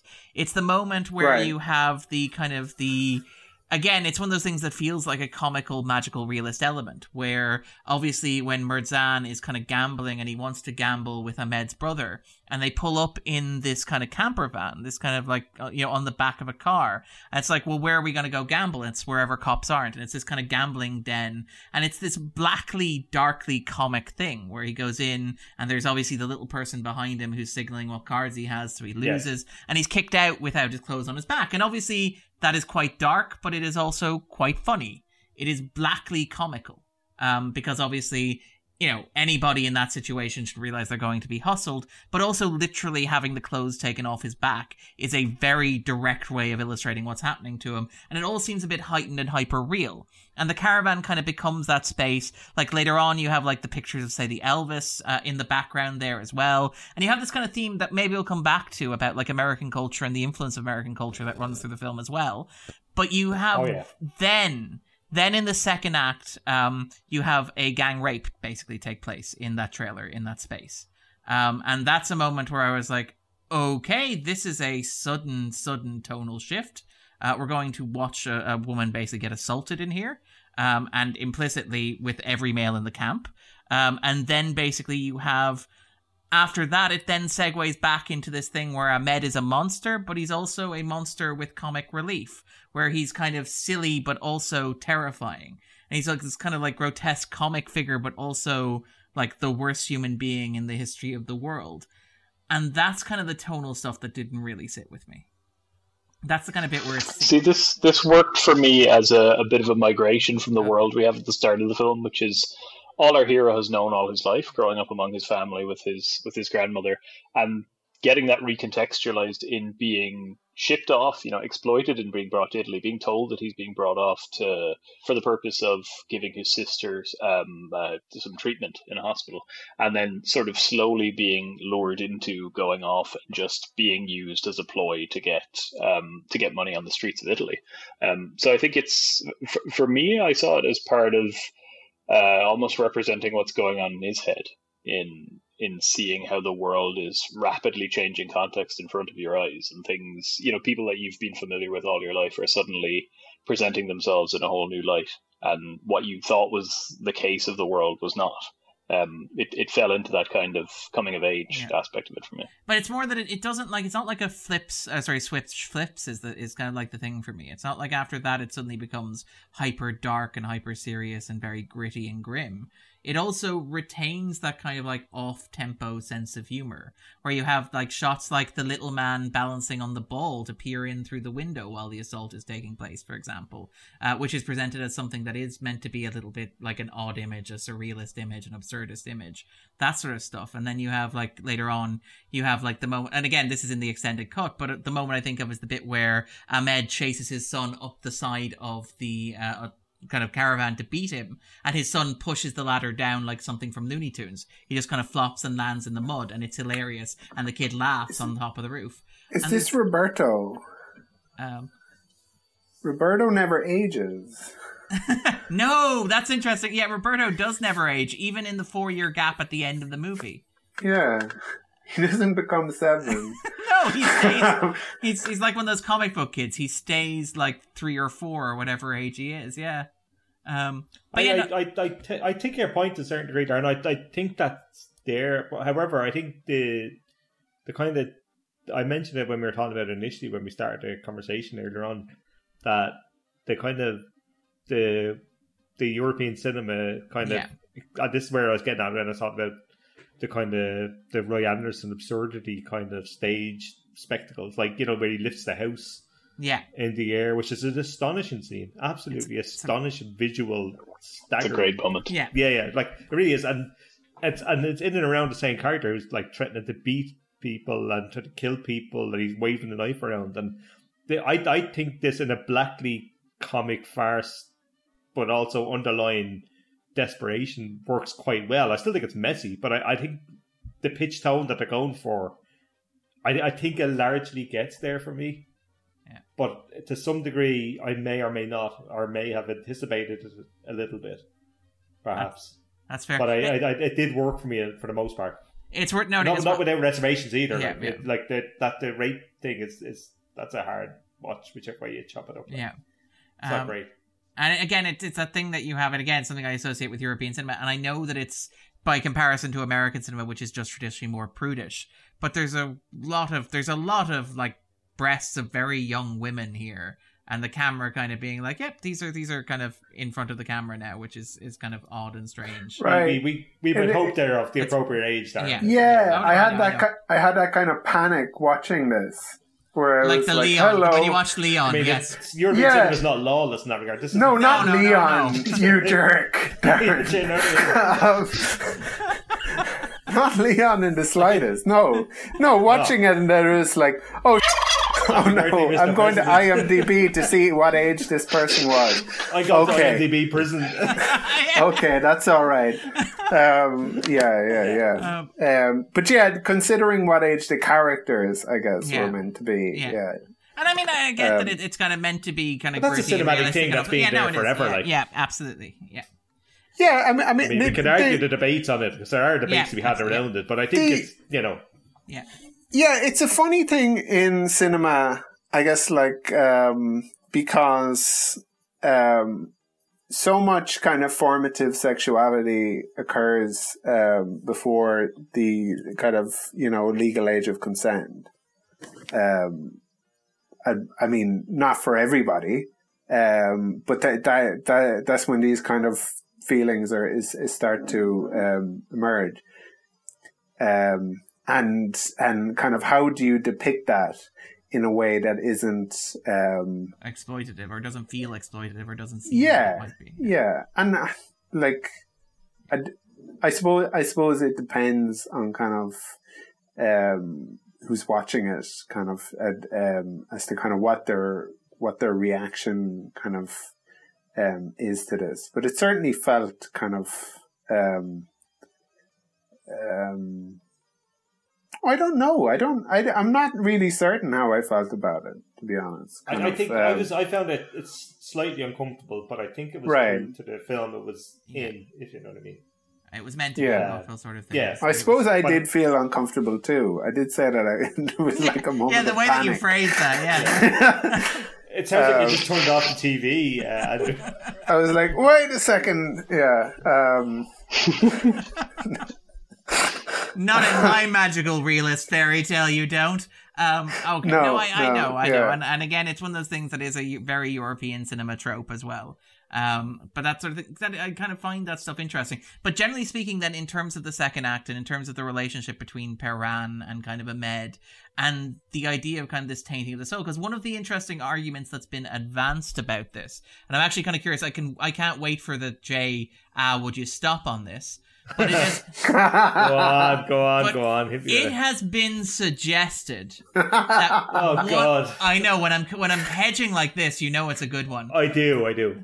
That Time of the Gypsies could perhaps be read as an attempt to offer a European cinema remake or reimagining of the core American text of The Godfather. In that it's been... Actually, I have my notes here. There's an epic Godfather style ending. Yeah. Here, it's not there. It's definitely there. Yeah, I agree with that. As is Chaplin, as is Richard Gere, as is various other things in slapstick and farce and all the rest of it. Yeah. But very much it does ape genre for sure. You must know, Darren, that we're primed for like how ridiculous the next thing to come out of this your isn't mouth. my first Mooney rodeo, you know. That's fair. Yeah. I haven't argued that the sea is a great blue vagina yet. No, I haven't, to be fair. To give it I'm sure it's coming though. But actually, because that's why people tune in, Darren. Yeah, for all the insanity.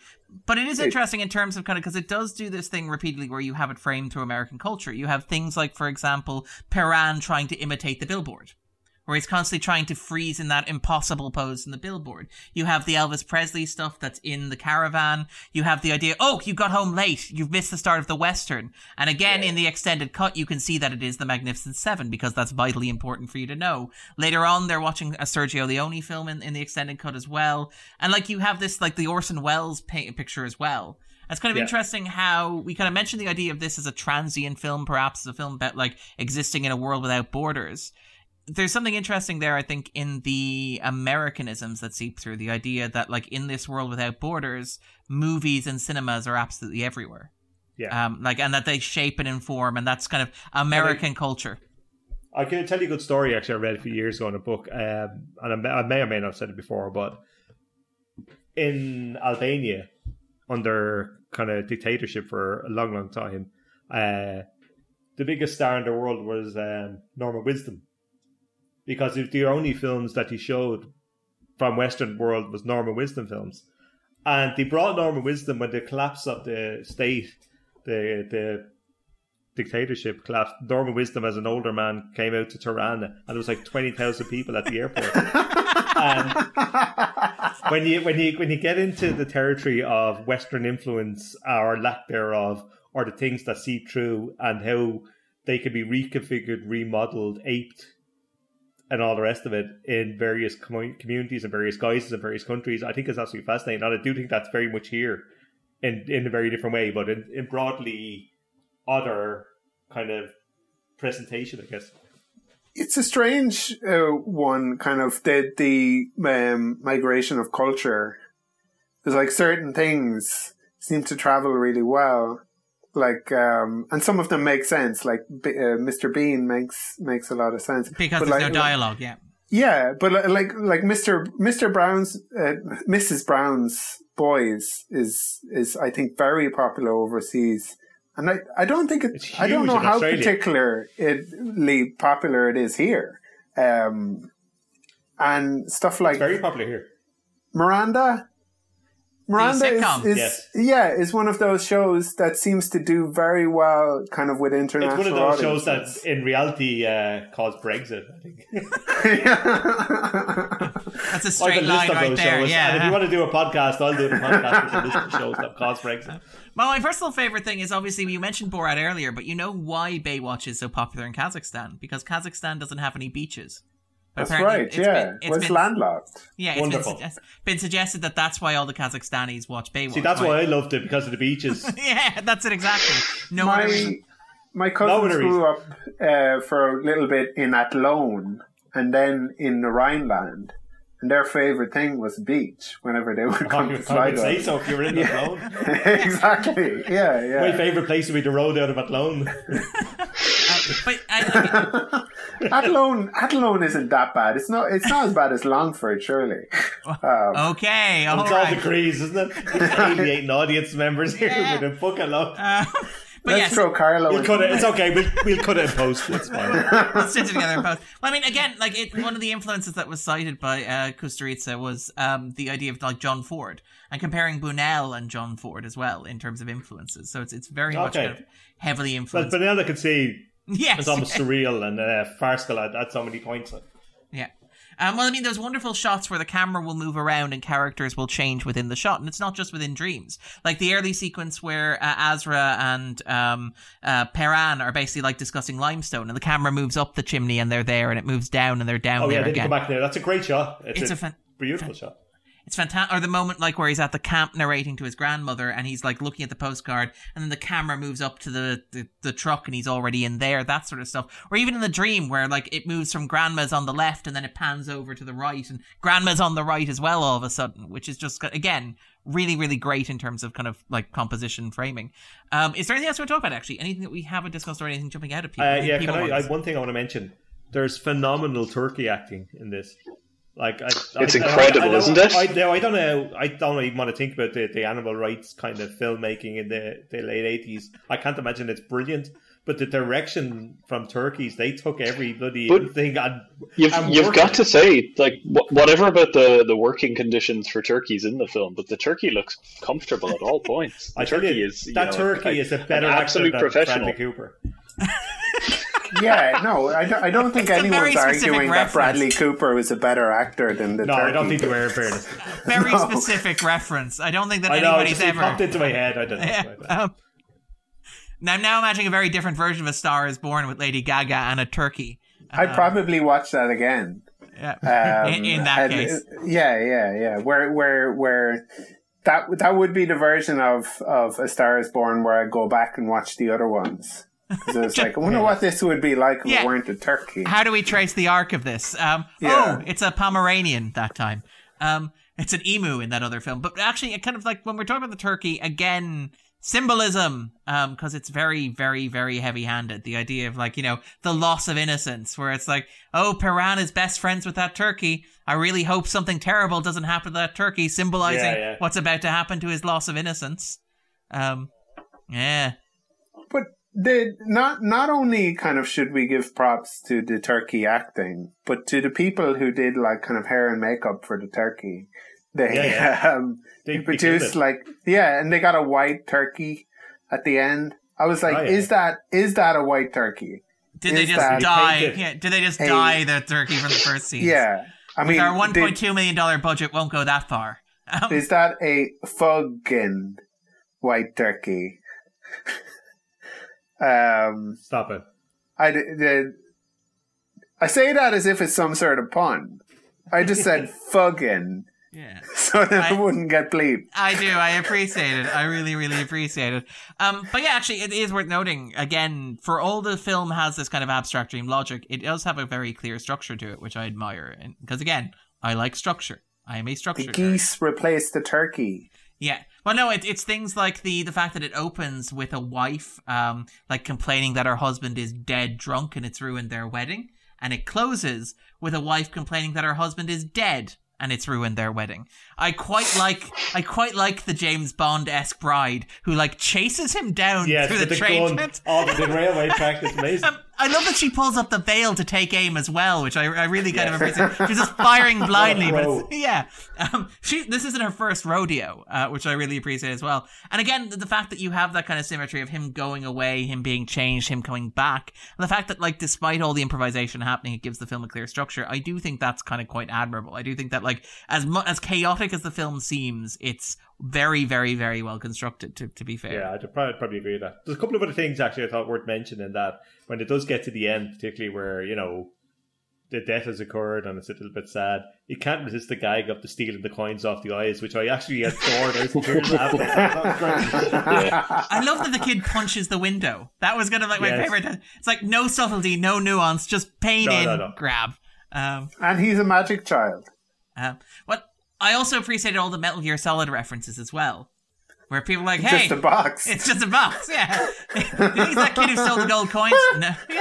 But you see, that's exactly. And they're also they're almost like pantomime horses as well, galloping away like in the box. Which I found funny. It's like a leitmotif or something. The kind of WC box with like the little love heart that people are looking through. Looking out, Yeah. It's like we look at the world. Well, no, it's because these people are constantly covered. It's because these people are constantly covered and hidden and kind of locked away. It's what Ronan said. It's the fact that, you know, these people exist on the margins of society and they're not always seen. It's like they're literally buried inside a box. So even when the camera's following these children, it's literally just, it's nothing. It's just a box. It's the only time we can be ourselves. We're in the toilet. When nobody's looking. When God's not looking. But again, I actually like I do think that's the symbolism at play there, as goofy as it sounds. It's like even God can't see what's happening under those boxes. Just Ronan, actually, is there anything you want to add? Anything that we haven't discussed or anything jumping out at you? No, I don't think so. I think we've covered an awful lot. I just in the last couple of minutes, I love that the film has the subtitle of a love movie. I kept coming back to it throughout, going, a love movie, really? I think it's almost like a great gag setup. A love movie sounds like something grossly inappropriate. Like you're not going to find at the Palme d'Or in the Oscar winner section of your library. But a blue movie. Yeah, and a very, very blue movie. And actually, fine, we probably should talk about this very, very briefly. All the details will be in the show notes, but it is worth flagging as well, because Kusturica is a controversial filmmaker as well, and it's probably worth acknowledging some of those controversies as well in terms of discussing his kind of legacy and contribution to we have to cancel him now, do we? We don't have to. Yeah, we should do that. We should do that up front. We should cancel people in the beginning. But of the movie, and I really then, should have researched this going before I started watching that film. Yeah. And then say, we're not going to discuss this person's movie because we don't want to give them a platform. Okay. I specifically left this until last because I didn't want to ruin anybody else's parade. But I do think that it is something that you should probably not gloss over, to be fair. Which is the idea. Basically, Kusturica is seen as being a hugely controversial figure in Eastern European cinema at the moment because of basically his Serbian nationalism. He was born... He's Bosnian. He's actually a Bosnian Muslim. He's an atheist, but he's born in the Bosnian community. But he's made no secret of the fact that he thinks that Bosnian secession was a bad idea, that it broke up the country. In fact, the movie Underground actually has the subtitle, Once Upon a Time There Was a Country, as if to make its politics very clear. He's seen Slobodan Milosevic as a revolutionary. At one point, he thought of getting Milosevic's portrait tattooed on his shoulder. At another point, Milosevic gifted him a house. He basically was a huge proponent of kind of Milosevic and kind of support and said he'd been mistreated in the press. We'll include all these details in the show notes. There's some stuff around denialism of what happened as well, which is unfortunate in terms of communities that were ravaged in those horrible conflicts, but again, should probably be acknowledged. That said, there is one possibly slightly amusing anecdote detail that I can weave from this, which is perfect time, Darren. Yeah, it's just like because it's so light and funny up until this point. Well, no, like some of this stuff is horrific and terrible, and he remains divisive. Like there are people who will not accept awards if he's presenting them, and that's understandable. And again, if we'll include all the details in our show notes, you can find people who are far more informed than we are talking about this. And it's not even 30 years ago, it's like it's within my lifetime and within living memory as well. Do you know what I mean? It's like I think the issue is also that it's ongoing. So, for example, things like, say, Visegrad, where it was originally 60% Bosniak, but it's now 95% Serb. And Kusturica's been kind of arguing that the community should not acknowledge anything that happened there, that there's no need to commemorate the massacres that took place. And instead, you should build cultural centres that just celebrate the town as it is now and things like that, which are obviously deeply, deeply, deeply troublesome. Sorry, is this the funny story? No, this is not the funny story. It's not that funny, Darren. No, it's not that funny. It's like I'm laughing, but I'm actually worried that. Okay, but no, okay. So the amusing anecdote is that poet Abdullah Sidran, who co-wrote When My Father Was Away on Business, which was his first big breakout international hit, and the movie that kickstarted his career, has claimed, perhaps implausibly, but I quite like this. He has claimed that the real Kusturica was in fact killed defending Sarajevo against Serb forces in 1994. And was replaced... like Paul McCartney. Yes. And that basically around 1994 he was replaced with a kind of a Serbian doppelganger. And his just I like the very pithy quote from Sidran when Milosevic gave him a house. And it was like, yes, he gained a house, but he lost a country. Which was quite pithy, if I do say so. This doppelganger somebody gets replaced thing. I suspect that happens more often than we think. Fake Melania, is it #fake Melania? Yeah, well, indeed, yeah. Or all the lookalikes for Saddam Hussein's sons and whatnot. These things do pop around. Is the lizard people as well? Yeah. Are people being the same person? People think Michael Caine and Sean Connery are the same person, which is strange because they were in a movie together. Yeah, that's a tricky one to pull off. Great actor. Like, again, we're dealing with very heavy subject matter, but I kind of love the idea, like Slobodan Milosevic apparently invested huge amounts of money in replacing beloved European indie filmmaker. It's like, we need to find a perfect doppelganger who can also direct roughly to his level of ability. Can we do also, it? Darren, as a matter of interest, has he still made films? I really should have a look. Is it like, when was the last time you made a film? Offhand. I think around about 2017, 2018, there was a big gap. And he, in fact, announced his retirement from filmmaking in 1997, which, if you were buying into the doppelganger theory, would be quite convenient if I do say so myself. But no, he worked on the documentary Maradona. He did the movie on Milky Way, and he did El Pepe, A Supreme Life in 2018, as well. About the frog? Because that's another warning sign. I really hope so. It should also be noted, actually, that he's had a long career turning Time of the Gypsies, which is his breakout success, into a rock punk opera, which performed at the Paris Opera House. Just stop. No. There it is. Stop that. What? Stop. It was a one-act. I can get behind turning it into a mini-series on Russian television, but turning it into a rock opera, no, that's not allowed. Right, lads, as soon as this pandemic's over, we're going to see that rock opera. Yeah. We're going, and that's all there is to it. It's worth noting as well that the movie's soundtrack album has been credited with kickstarting a gypsy music revival, with composer Goran Bregovic kind of arguing, and here's the quote, that the Roma are European cowboys. In a rule-bound world, they've come to symbolize a special sense of freedom and this special talent of dying for friendship and love. Everybody wants to be a gypsy for a day, apparently, according to composer Goran Bregovic. All right, then.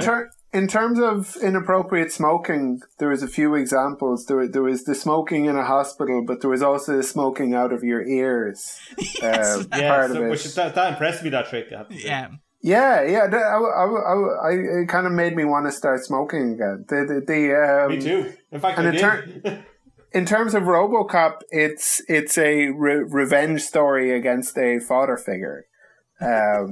So that kind of certainly fits into it. Not a hell of a lot of food waste in this one, though. No. I feel like they used all of the turkey because they made stock. I think so. I imagine beaks and everything were kicked in there. Yeah. So you have to celebrate it on those grounds, like. You do. In terms of inappropriate smoking, actually, it's worth noting that the extended cut has one that I particularly like, which is the sequence where they're taking the children to Italy, is extended. And there's a moment where the little person is basically given a pack of cigarettes and sent into the back with the adorable kids asking if anybody wants to smoke. Which I quite like. So he passes them around. That's proper 80s European film. Yeah. It's just good manners. Yeah. It is. Yeah. Politeness. It's just most of the kids are like, we brought our own, really. It's fine. Thank you very much. Yeah. Like that kid in the 400 blows. Yeah. Where he's like, no, I prefer rollies. Yeah. All right, then. I think that about wraps it up, unless there's anything else you want to discuss. Anything that we haven't discussed already. No, I think I've got everything I've had out there done. All right. Ronan? It's all off my chest. Cool. Andrew? No, I think I'm good. Perfect. If I had something, I definitely wouldn't say it.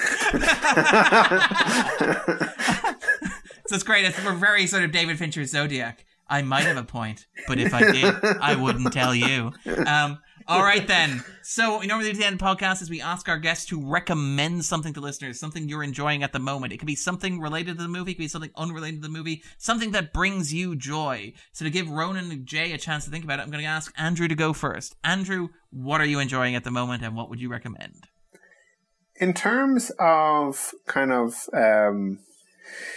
disconnected kind of movies, a very different movie and kind of disconnected in a different way, but had, I guess, elements of magical realism in it.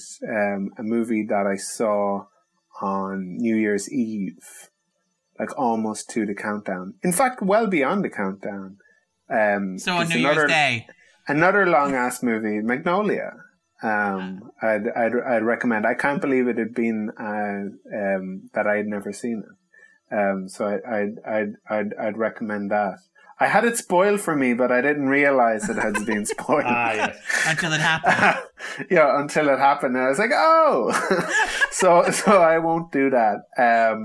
In terms of Yugoslavia, I'd recommend burek, the pastry dish, especially with like the cheese and spinach.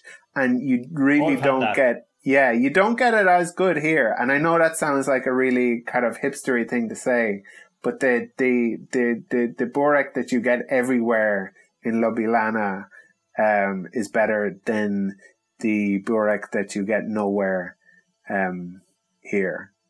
Sorry, what am I trying to say? Anywhere here.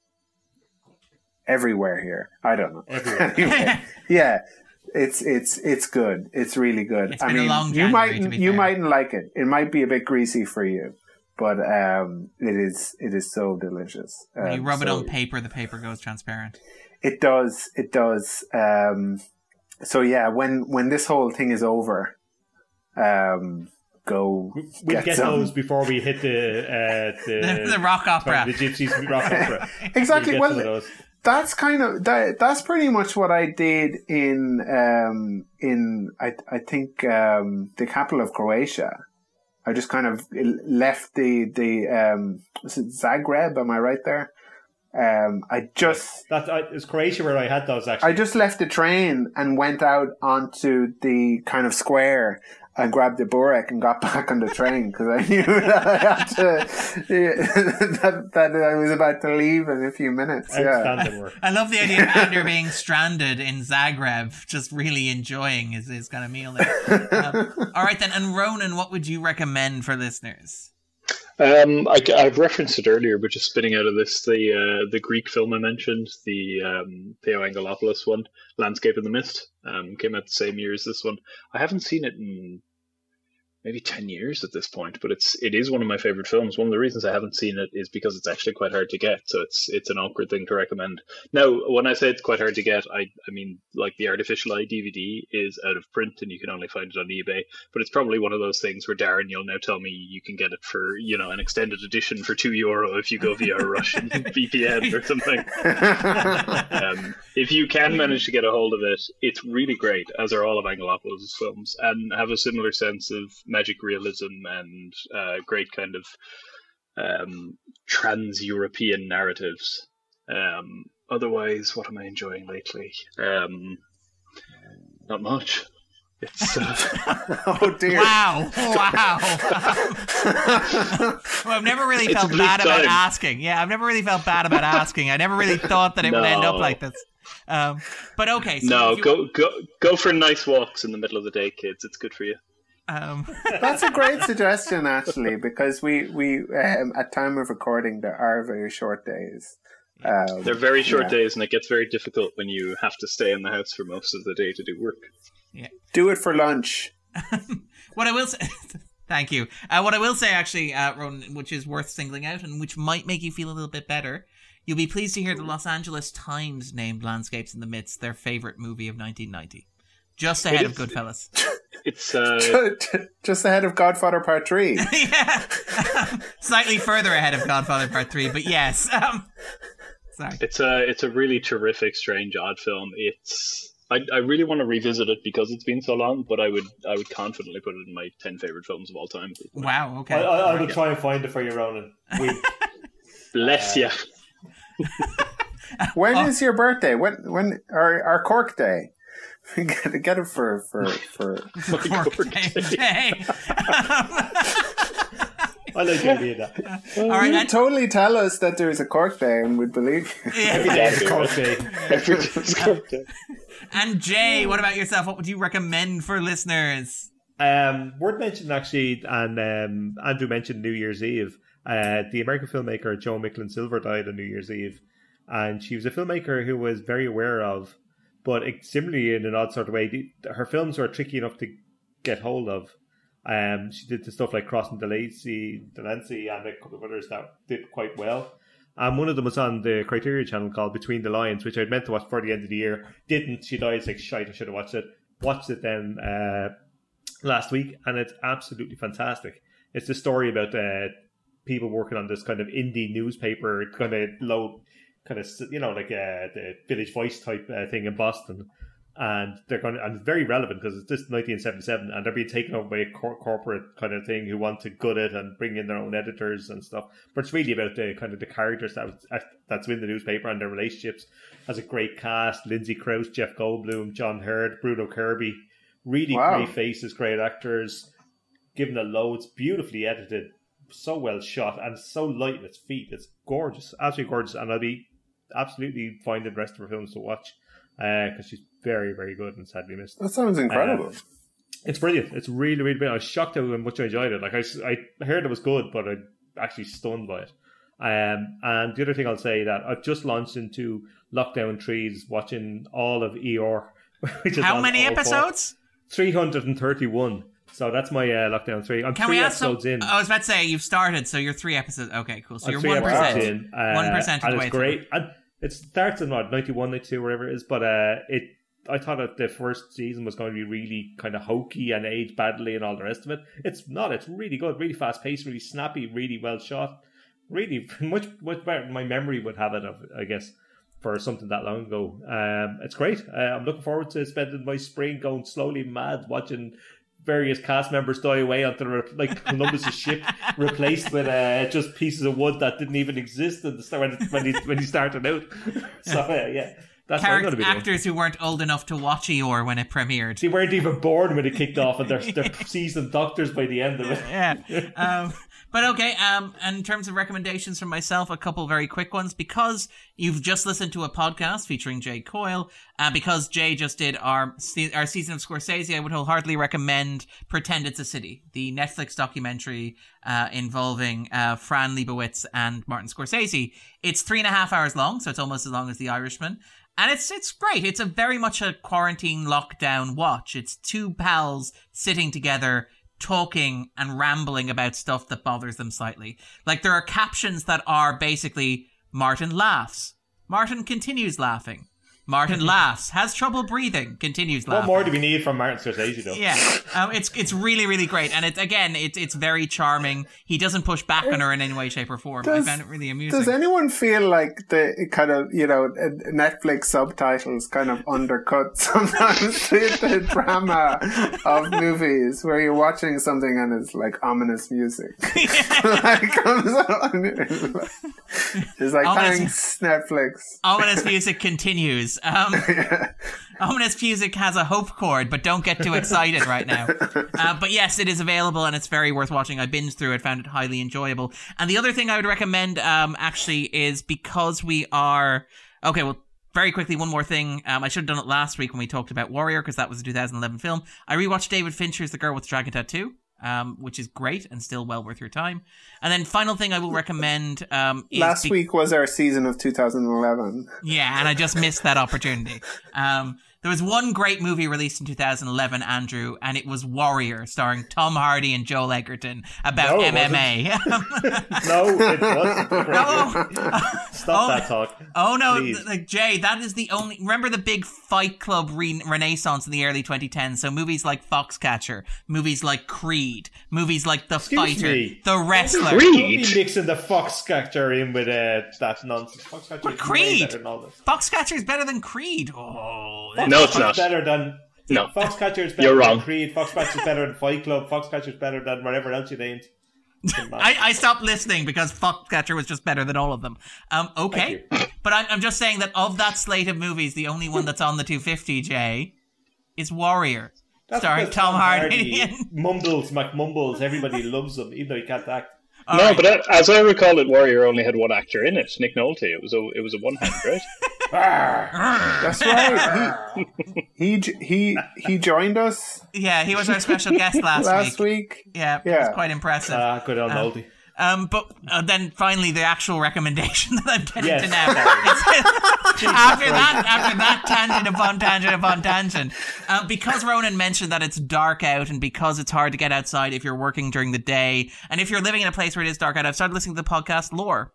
Which is it's by Aaron Mankey. It's just a series of vaguely spooky stories. And I'm quite enjoying it. It's nice for wandering around a kind of a dark country road at night, possibly being afraid of being run down by a truck. It's very atmospheric. It's very moody and well worth your time. All right then. So if listeners are looking for a bit more Ronan, a bit more Jay in their lives, where can they find you guys? So Ronan, where can we find you? Get me on Twitter and Letterboxd and all those things at Baron Ronan. Okay. And Jay, what are you up to? Now that I'm over my Twitter ban, I'm back at J Coyle on Twitter. Also, I'm a bad boy at Twitter. Yeah, Jay survived the QAnon purge. I did, thankfully. But also, what might be worth a shout out is, I believe, Beyond Friday is back as a regular feature. Yes, it is. We started with the brilliant in 2021 with Bad Day for the Cut. We watched The Visitor, which is absolutely bonkers. This week, at time of recording, we will be watching God Told Me to, the Larry Cohn film, and plenty more to be coming in the next few months. Recommended. It's a hoot. Perfect. All right, then. You can follow us at Ather250. You can find us on Stitcher and SoundCloud, wherever good podcasts are sold or not sold. We'll be back next week, where the wonderful Scott Mendelson from Forbes will be joining us to talk about Quentin Tarantino's Pulp Fiction. We're really looking forward to it. I know. A real guest. Wow. You're welcome to join. Yeah, you're welcome to join us if you want. Sorry, that's exactly the reason why Nick Nolte walked off. Yeah, that's true. That's exactly the attitude. All right. Good stuff. Take care, guys. We'll see you next week. Thank Bye. you. Thanks so much. Bye, guys. Gonna eat this pasta now.